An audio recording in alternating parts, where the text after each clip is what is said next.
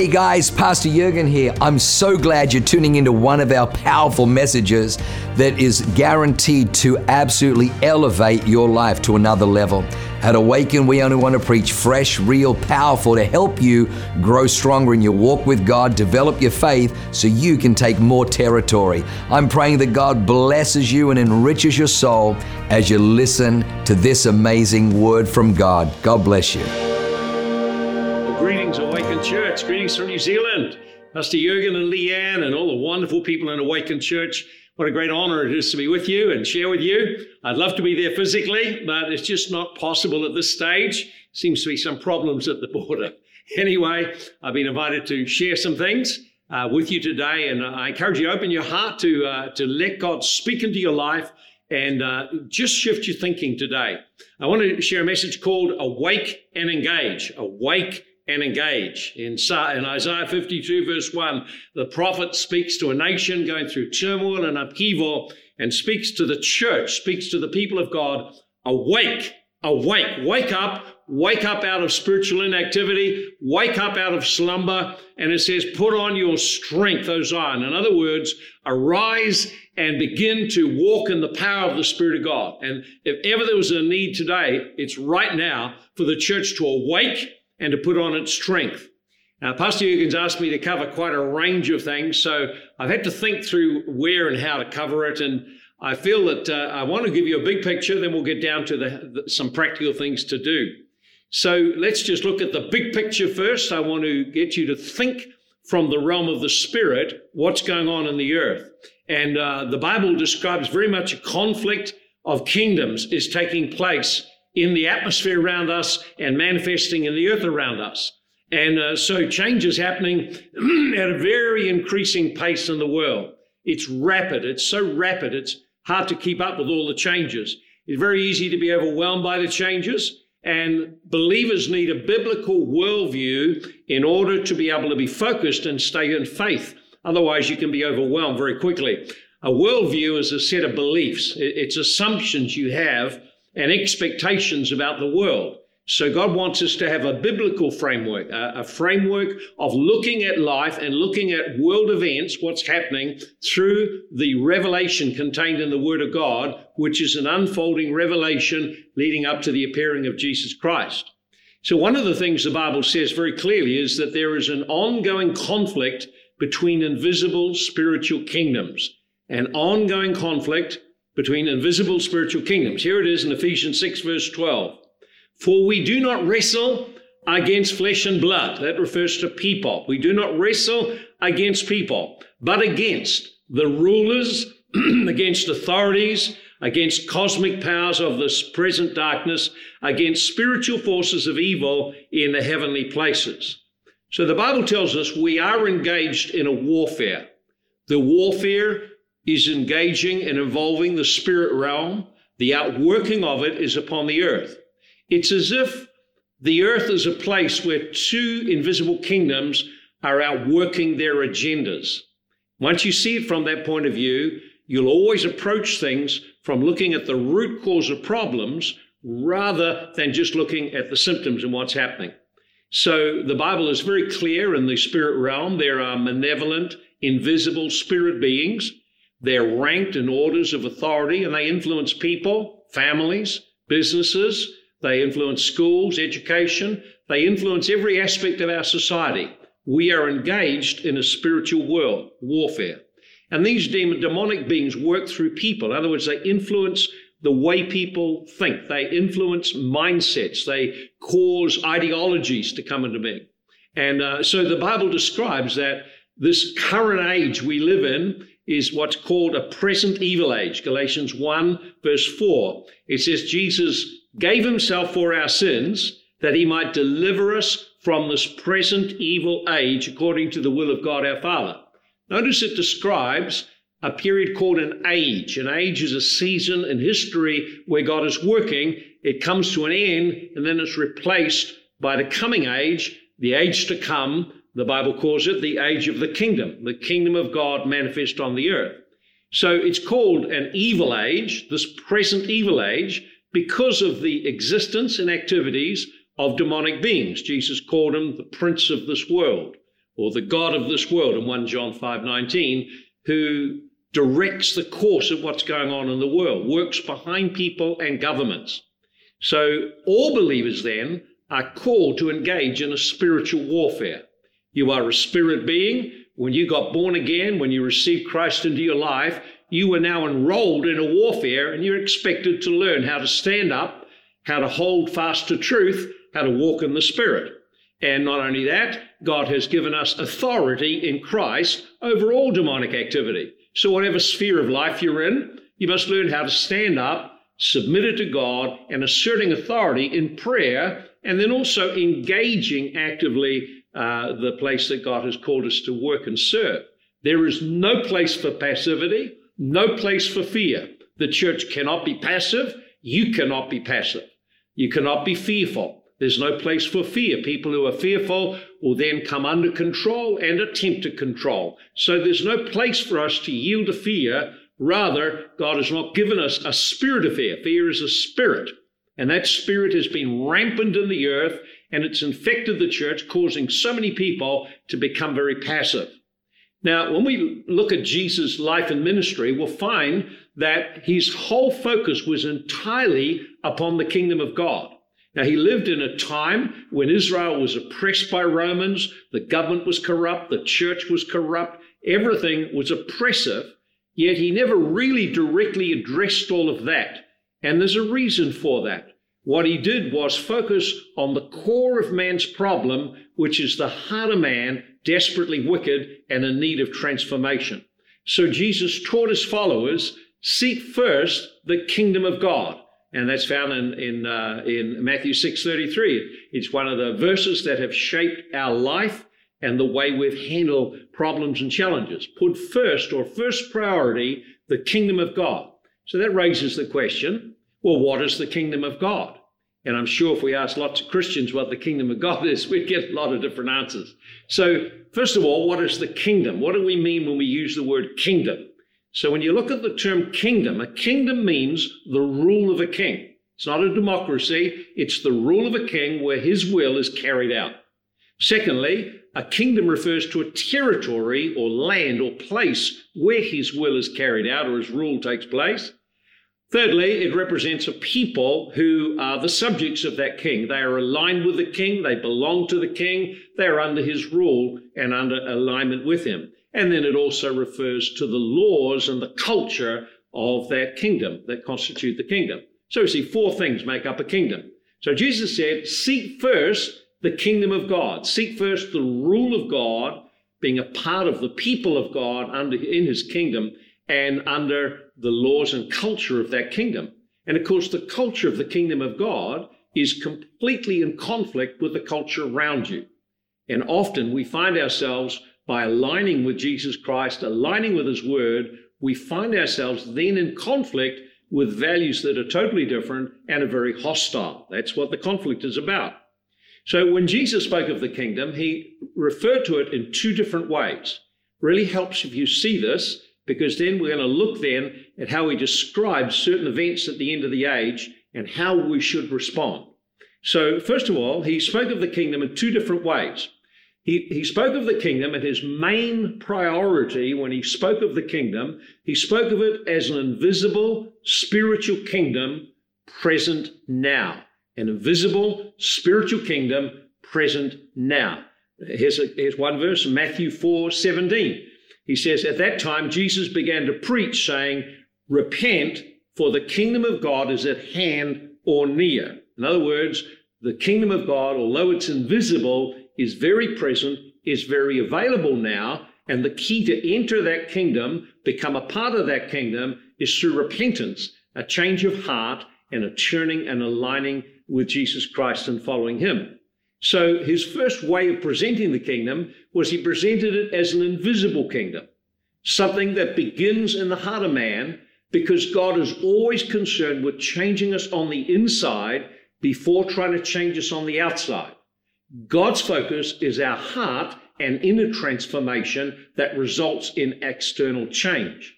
And we must think and act the same way. We need to focus on the inward change in our lives and the lives of others.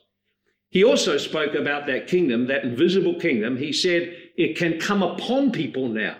So though it's invisible, can't be seen with the eyes, it can come upon people in a way that is visible. So here's an example in Matthew 12:28.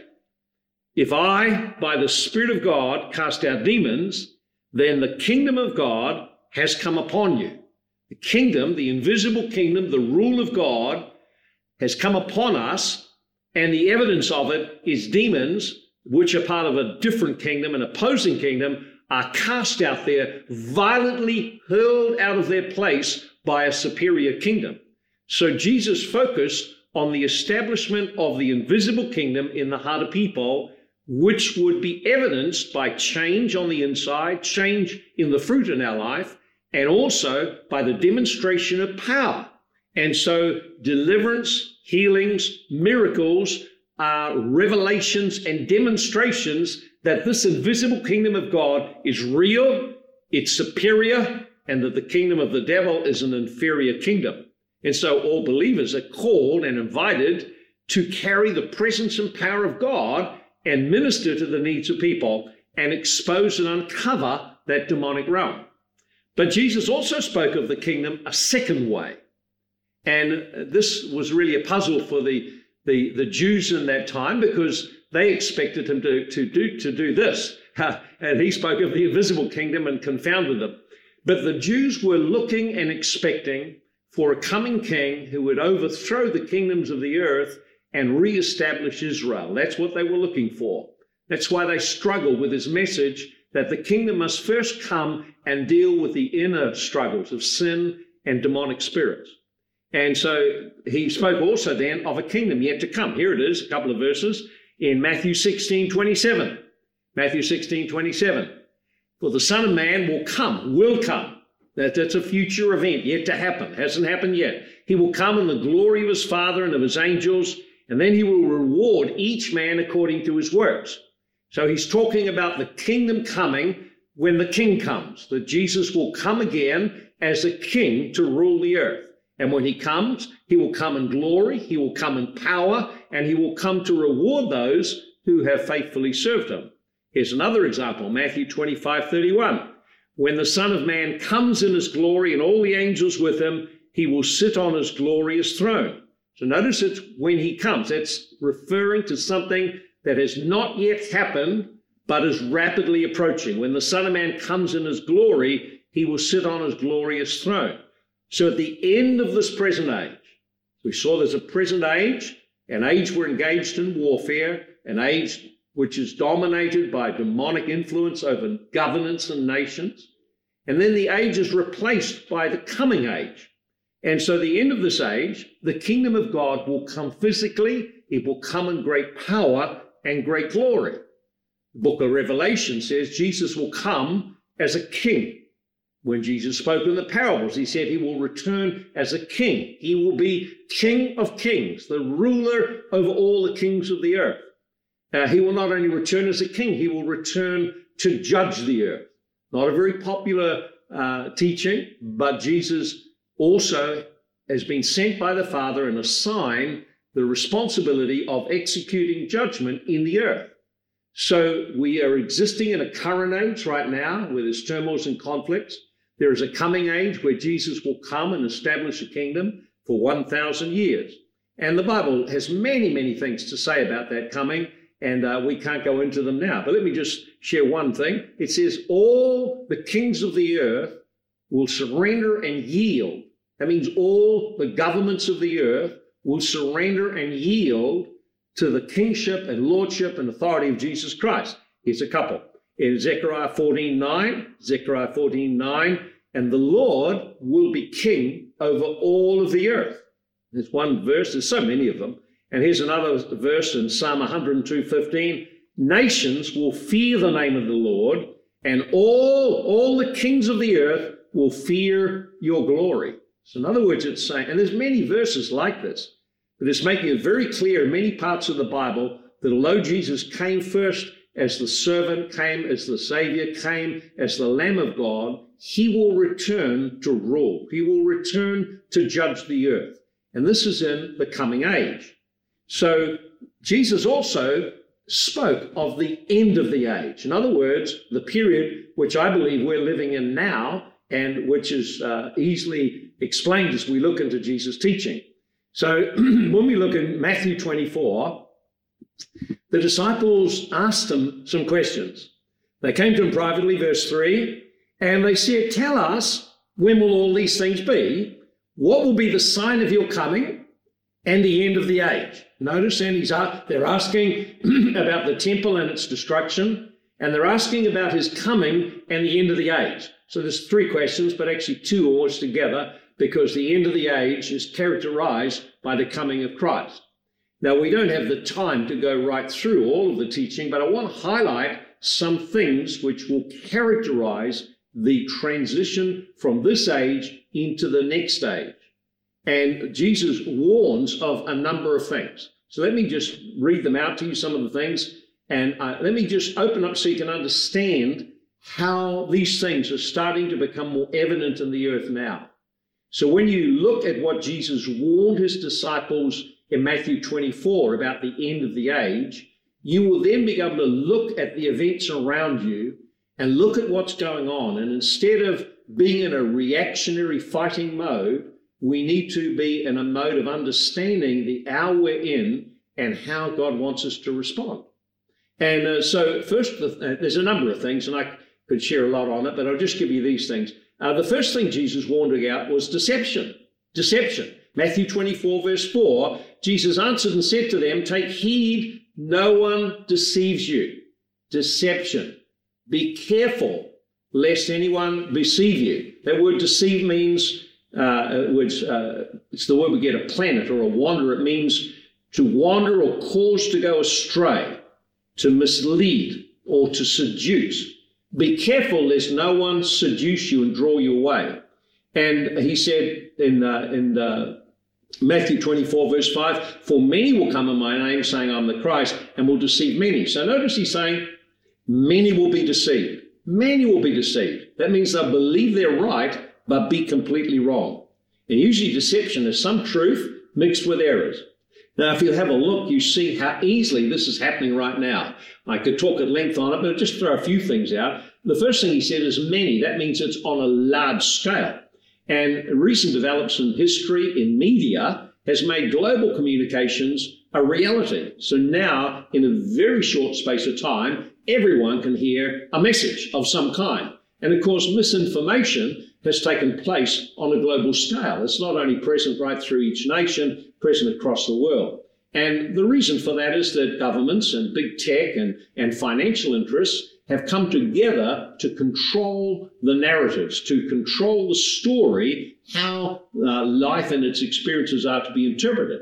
For example, in New Zealand, our Prime Minister said that we should consider the government as the sole source of truth, which is actually basically saying, don't go out and look for any other information. We're the ones you should rely on. In other words, don't think for yourselves, comply. This is horrendous. So media have been literally flooded with government money, and a narrative is being promoted through that. And what I've discovered, of course, is that instead of there being open discussion, of course, as you've been aware, they shut down any Christian view, shut down conservative view, and label them. So the media have now become like information bullies. Examples of that can be seen around COVID, where there's a certain narrative has been presented, and any alternative narrative, any alternative things that have been spoken, all of those are shut down and labeled and sidelined. And with that has been a systematic media campaign to sow fear among people and to shame those who hold an alternative viewpoint or would challenge what is being said. These are incredible things. So that's just with one area, with the COVID, massive deception around that. And another one is the area of global warming. Now, I'm not going to go to all the details about that, but this is the problem that I see, is there's just, again, a single narrative. Anyone who challenges it, questions it, or points out inconsistencies in it, then they are shamed and vilified and intimidated and cancelled. And all of that speaks then of deception, the inability to actually be able to bring things out to the open and discuss freely. So God tells us very clearly that unless we receive a love for the truth, there will be great delusion come upon the earth. A second thing that Jesus spoke of, apart from the area of deception and the warning about being deceived, and that's not just in the world area, it's in the church as well. The second area he spoke about was global physical turmoil. And so Matthew 24:6 and 7, you'll hear of wars and rumors of wars. See that you're not troubled. In other words, don't be afraid. Don't be upset by the fact that you're hearing war over here and war over there and what's going on in Ukraine or whatever. And so he said, all of these things must come, but the end is not yet. For nation will come against nation and kingdom against kingdom. There'll be famines, pestilences, earthquakes. Notice there are wars, rumors of wars, international conflicts, pandemics, famines, and some of these are being generated intentionally. So the Bible is very on target here. It's describing things we're seeing just emerging in the earth right now. And so we shouldn't be fearful of that. We should actually say, oh God, this is the hour approaching your coming. The church needs to arise and become strong. And Jesus called it, he said in Matthew 24:8, these are the beginning of sorrows. The word sorrow means a birth pain or the birthing of the next age. And so the things we see in the world which are causing turmoil are really actually the birth pains of what God is doing. And so the third thing he said was lawlessness would abound. Lawlessness would abound. Verse 12, because lawlessness will abound, the love of many will grow cold. What does that mean? Lawlessness. It means disregard for the law. It means to violate the law. It means to live without law. And I think if you had your eyes open, you'd see widespread the contempt for the law. You see it in these things of defund the police. There are so many different ways that it all manifests. And although there's a certain idea presented behind it, actually is the spirit of lawlessness. And so Western culture, if you think about it, has been shaped upon the gospel of Jesus Christ. It's been built on the foundation of the gospel. It's been built on the foundation of the Ten Commandments, which basically God set forth as the foundation for the culture of a nation in Exodus chapter 19.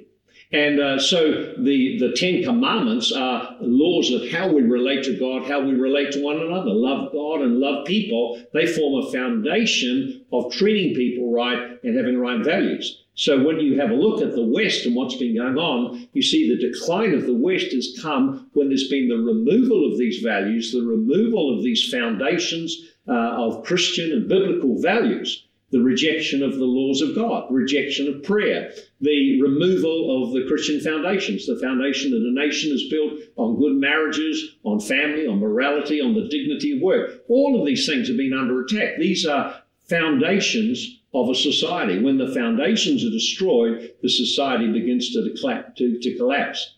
And of course, behind this, if you look historically in the Bible, you'll find there was the spirit of Jezebel, or the queen of heaven, an invisible goddess of seduction and war, and that characterized, or the influence of that spirit in the nation of Israel caused fatherlessness, it caused moral decline, it caused perversion, homosexuality, transgenderism, all kinds of things, broken families, trauma and abuse. And these things we're seeing emerging today. But behind it, again, a spiritual power. When Jezebel ruled over the nation of Israel, there was fear, there was control. The church was shut down, the supernatural was shut down, the prophetic was shut down. We see Elijah being depressed and contemplating suicide. We see the sacrifice of children, speaking of abortion and the deliberate destruction of the next generation. We see the mutilation of children. All of these things are not just recent occurrences. All of these are the same kinds of things that originated in Israel when Israel became apostatized, left God, began to serve the gods of Jezebel, and then all of this corruption was unleashed and the nation became defiled. So lawlessness that's not confronted will just grow. And so we're required not to just be self-centered and without love. We're not called to yield to that. We're called to be full of the love of God, full of the life of God. See, you can't overcome lawlessness by being lawless. He says in another place in verse 9, he says, you'll be hated by all for my sake. Notice it, for Jesus' sake. So it's not just hated because you're behaving badly. In verse 9, they'll deliver you up to tribulation and kill you, and you'll be hated by all nations for my name's sake. So he describes at the end of the age a hatred of those who follow Christ, those who represent Christ, those who try to live a godly lifestyle. And we see that in Jesus' day, the Pharisees, who are the religious leaders, And the Herodians, the political leaders, in Mark 3:6 came together and they planned, how can they destroy Jesus?